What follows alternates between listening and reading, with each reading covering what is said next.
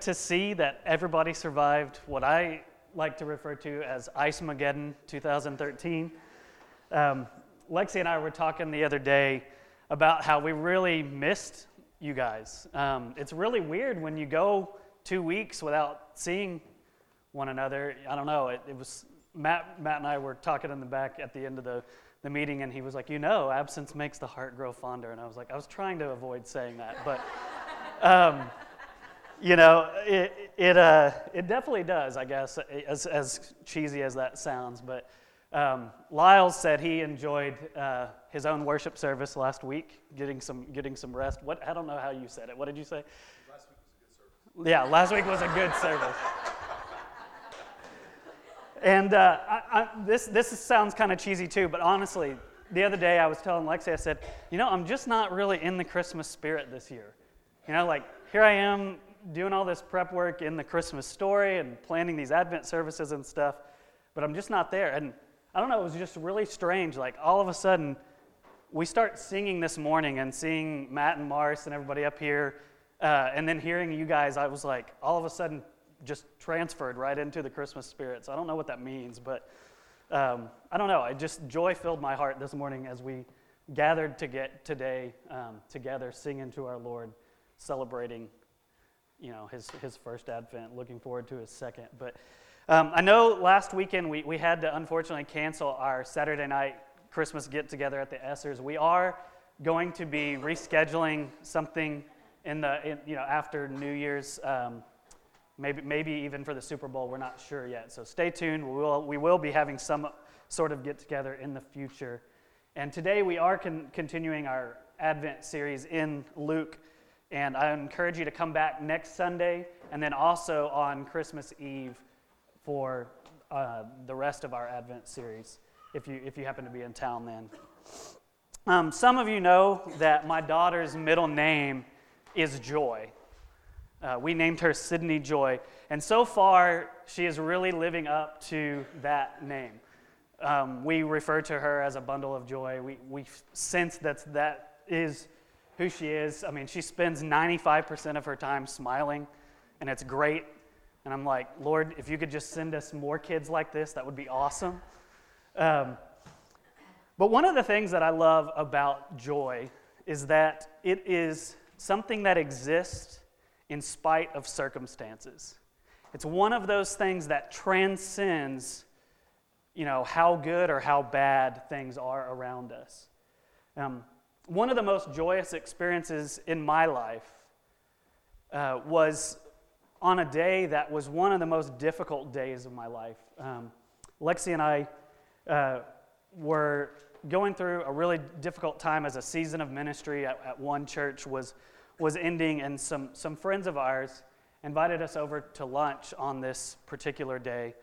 And as we sat around their table, eating together, telling stories, rejoicing in who God is and who He had been to us, even in that difficult time, we were able to just experience this intense amount of joy, despite the fact that things weren't going well. And they weren't going well for our friends either.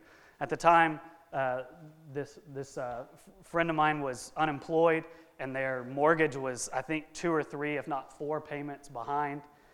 And yet, there around their lunch table, as we sat, our family and their family, joy was just exploding in all of our hearts, despite what was going on. Now, joy is something that all of us have experienced at some point in our lives. But if you're like me, I'm guessing that it is also something that feels really, really hard to come by sometimes. And really, I think the way I would describe it is in our practical, everyday life, joy can be elusive. Kind of this thing that's just slippery and it's hard to grab a hold of. And, I don't know, it kind of feels like our pursuit of joy kind of feels like we're hunting for Bigfoot or the Loch Ness Monster or some mythical creature. Sadly, too many of us experience the harsh reality of a joyless life.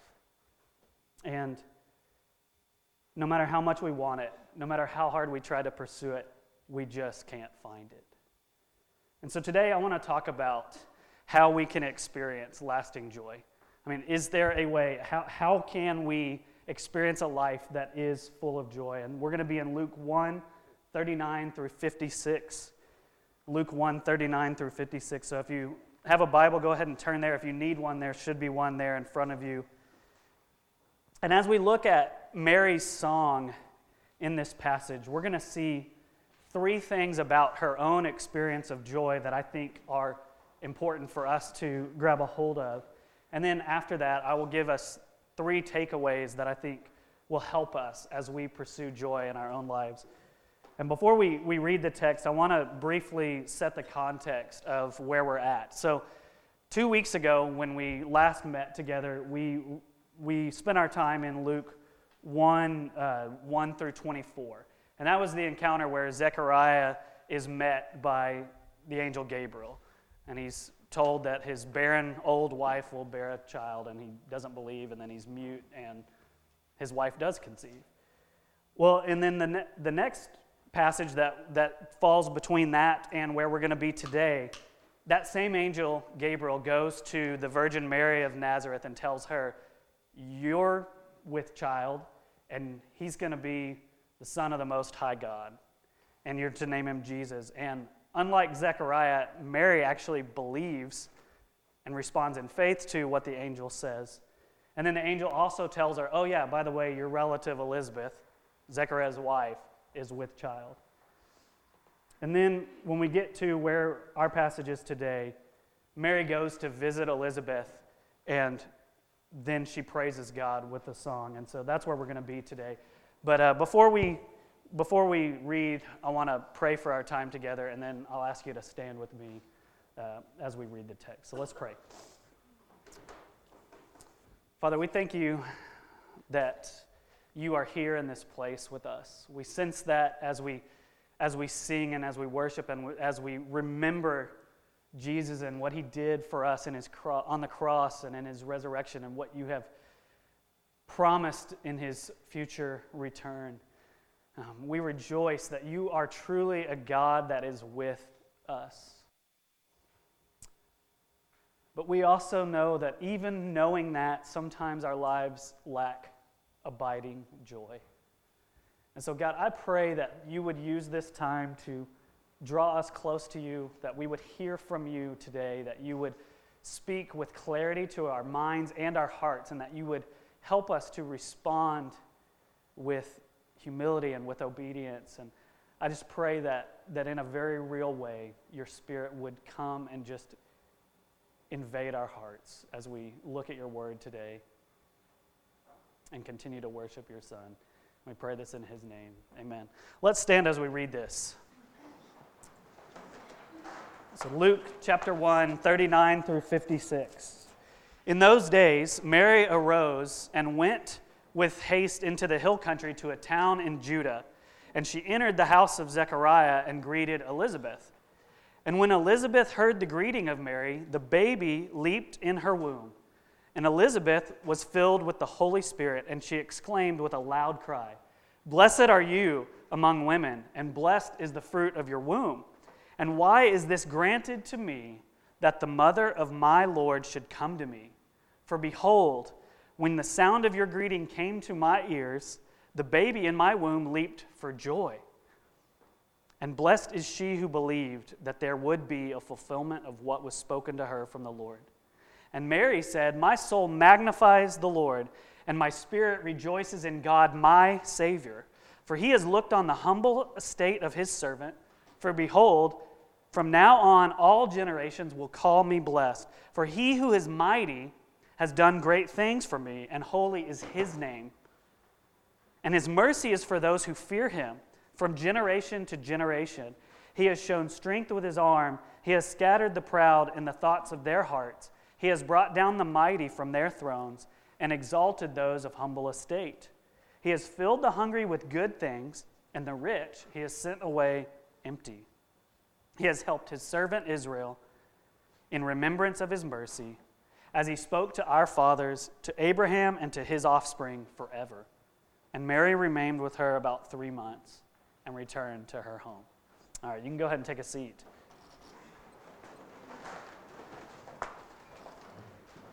So in this text, as we read, Mary shows up at Elizabeth's house, at Elizabeth and Zechariah's house.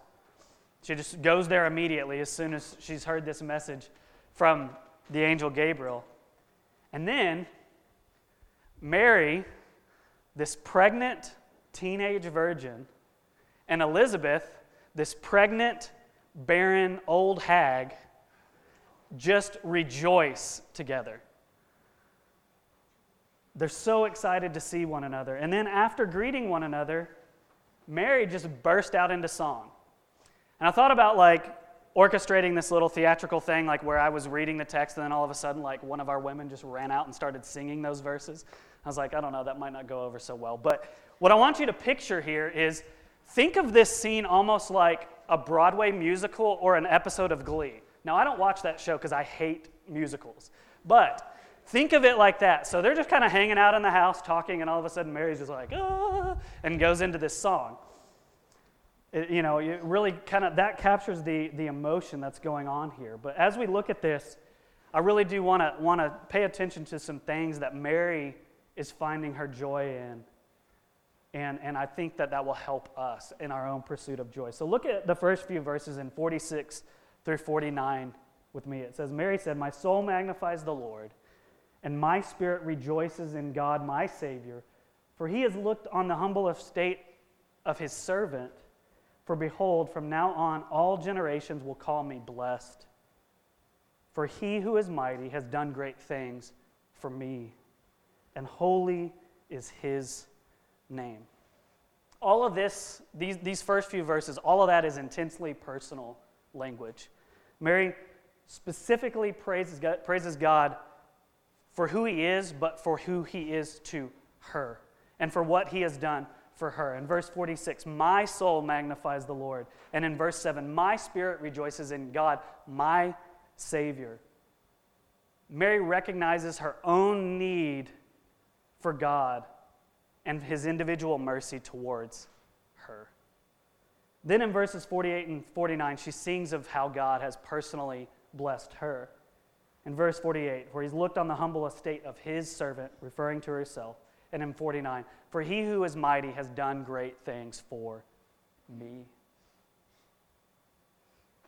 And it's really important that we catch what's going on here. I mean, this is Mary, who's from Nazareth, which is like a tiny little bitty town, and nobody important is from there. She's this teenage girl from this obscure place, and yet she understands that the God of the universe noticed her, and that he has done great things for her, that he cares about her. See, Mary understood that while God is the Lord, he is also her Savior. And while he is sovereign over the entire universe, he cared about her personally.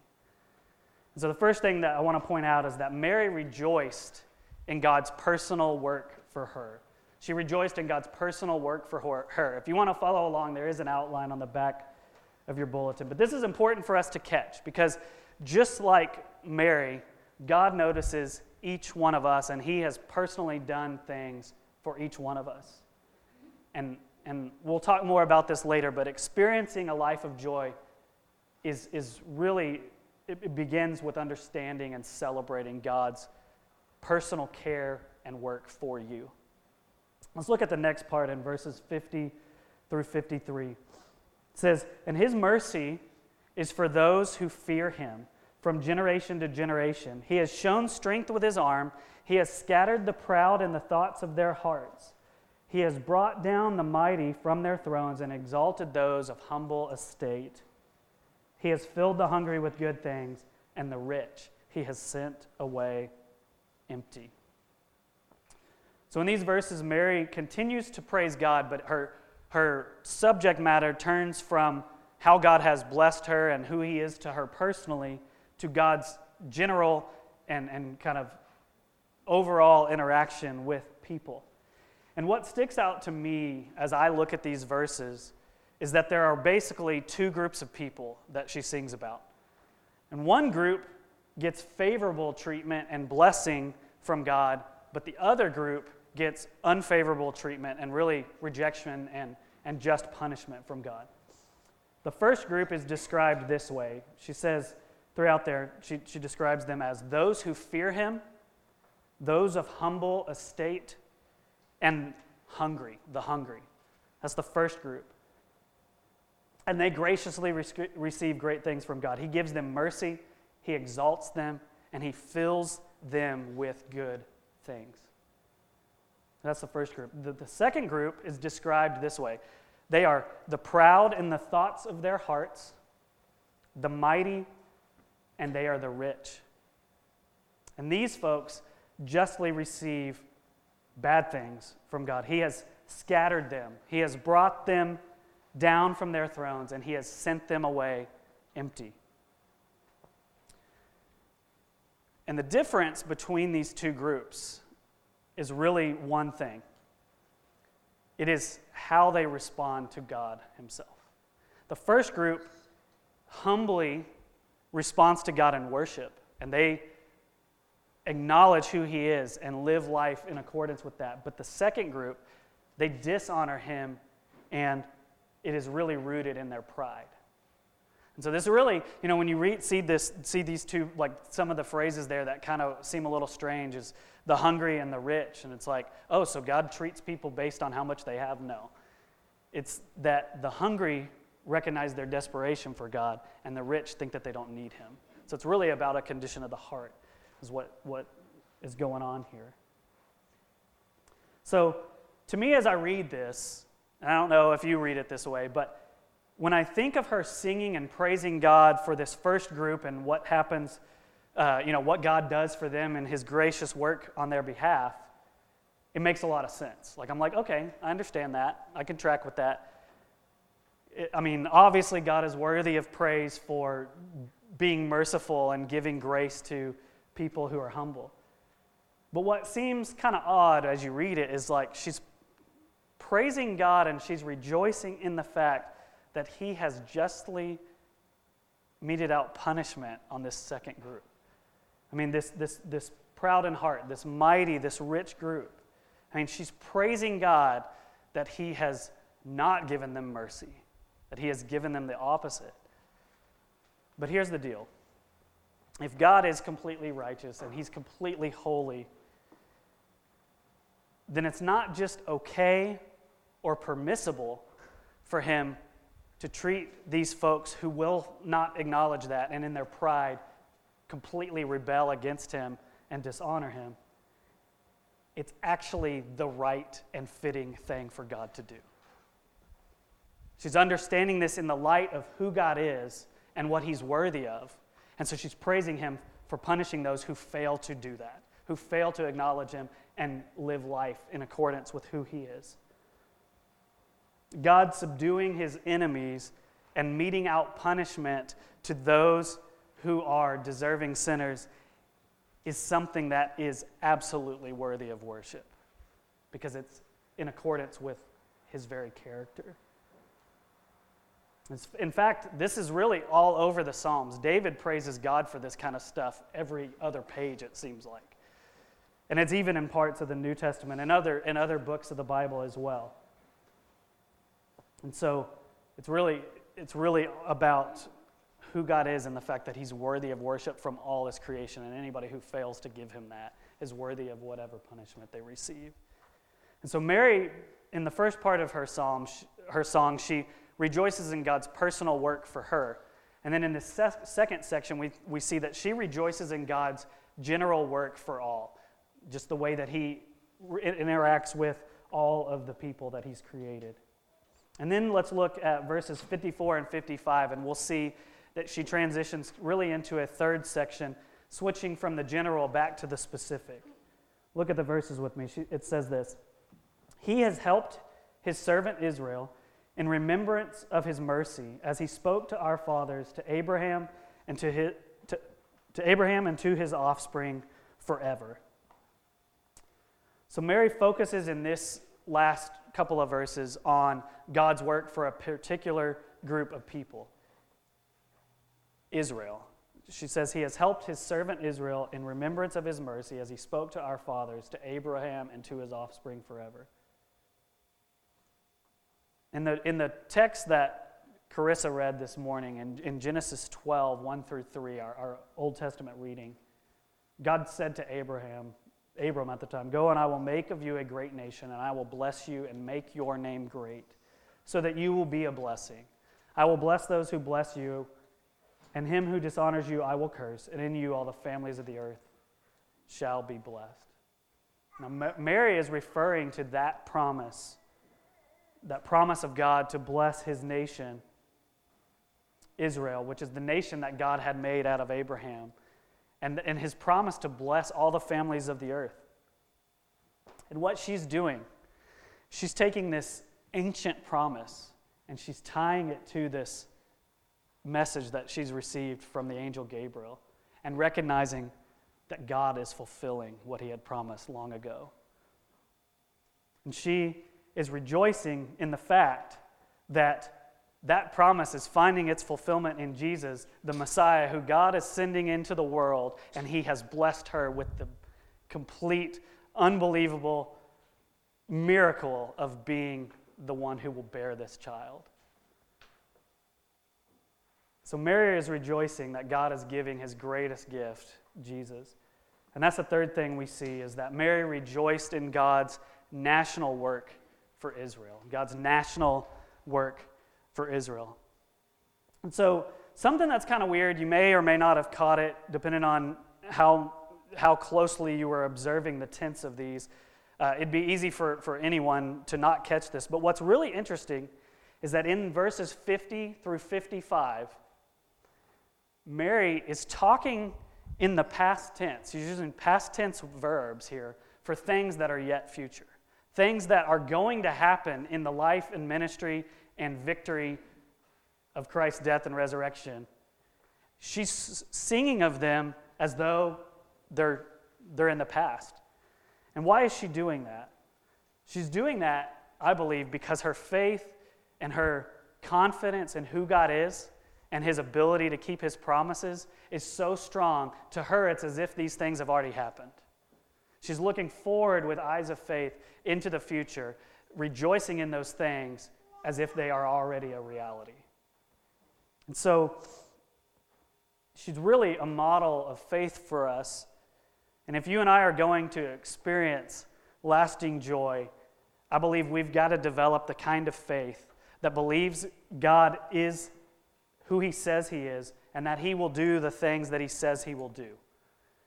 If we want to be people who experience lasting joy, we have to cultivate gratitude for things that haven't even happened yet. To have that kind of faith, to have that kind of hope. And really, as we look at each one of these three things we've talked about this morning, Mary rejoicing in God's personal work for her, his general work for all, his national work for Israel. If you see a thing that kind of is a foundation or a common thread through all of that, I think it's this. It's that joy is the fruit of gratitude. Joy is the fruit of gratitude. Each section of her song really boils down to that. And the reality of life is that when our hearts are grateful, focused on what we have, we are able to be incredibly joyful. But the opposite of that is also true. When we are ungrateful and we focus on what we don't have, it's incredibly difficult to be joyful.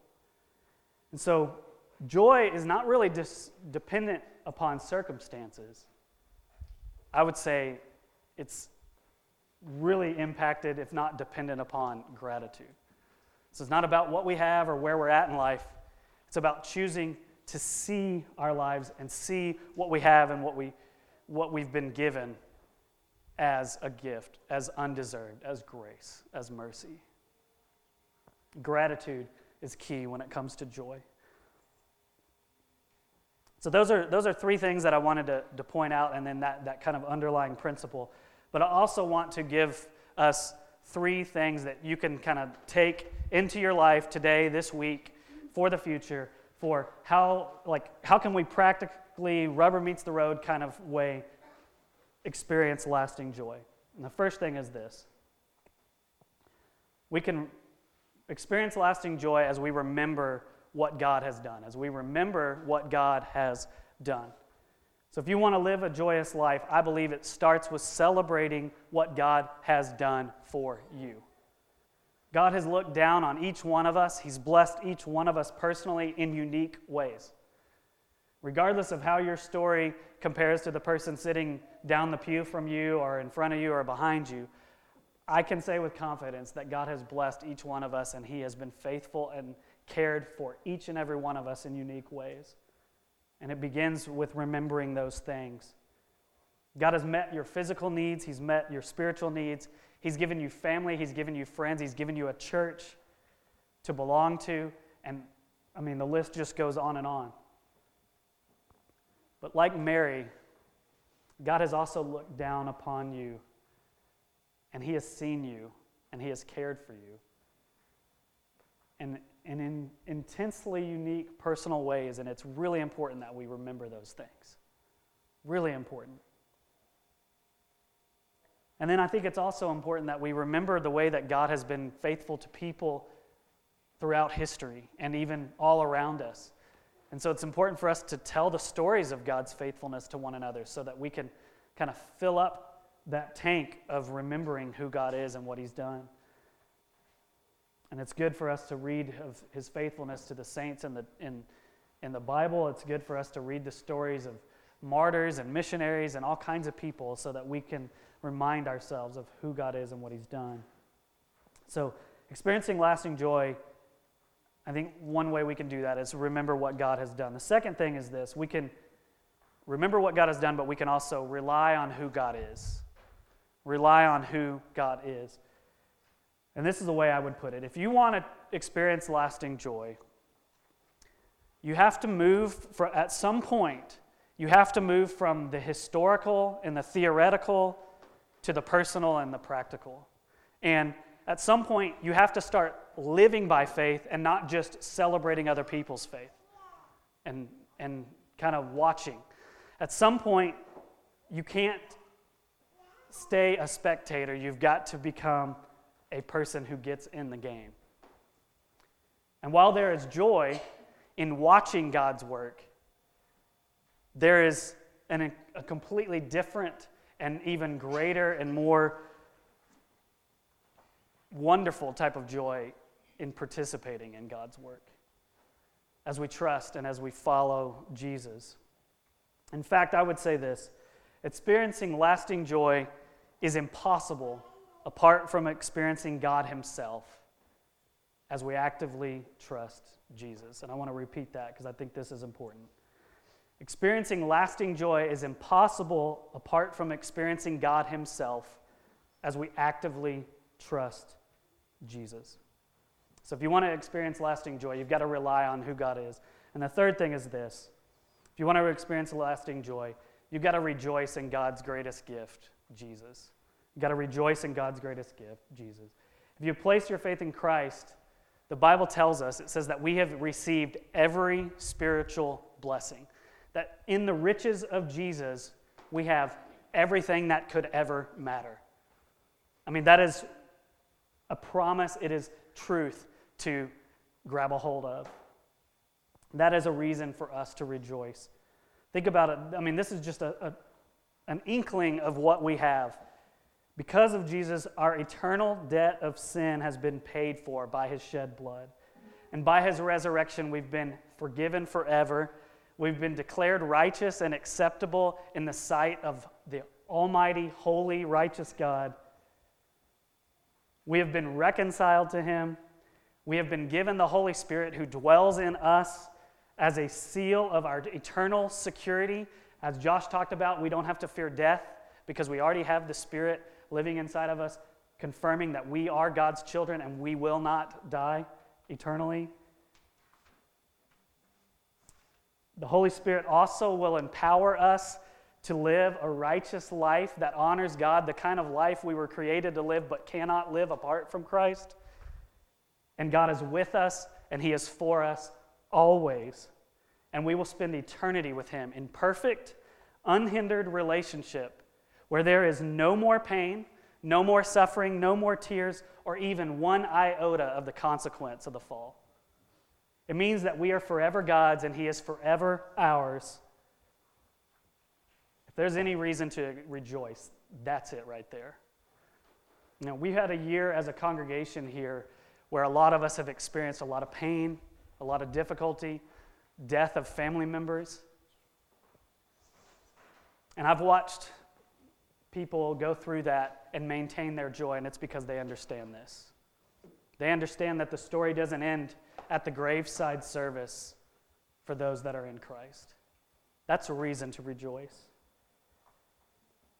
And I want to really strongly encourage you, if you are lacking joy, the number one thing you can do is sit around and meditate and wrap your mind and heart and ask God to help you celebrate who Jesus is and what He's done and what He's accomplished for you. That is the biggest antidote to misery or a joyless life, because that is the greatest news in the entire world. But Mary rejoiced in God's personal work for her. She rejoiced in His general work for all and His national work for Israel. But really, what we see here is her joy was completely wrapped up in this gift of Jesus. And if we're going to experience lasting joy, we've got to believe that joy is found in Christ and Christ alone, and beg God to help us believe that in our toughest moments and to drive us back to the foot of His Son.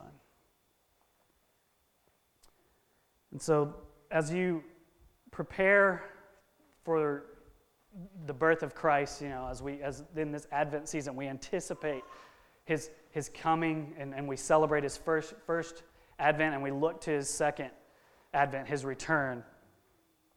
I really challenge you to do these things, to remember what God has done, to rely on who He is, and to rejoice in His greatest gift, Christ, because I think that will give you the kind of heart that is able to fully receive, accept, and enjoy the gift of Christ.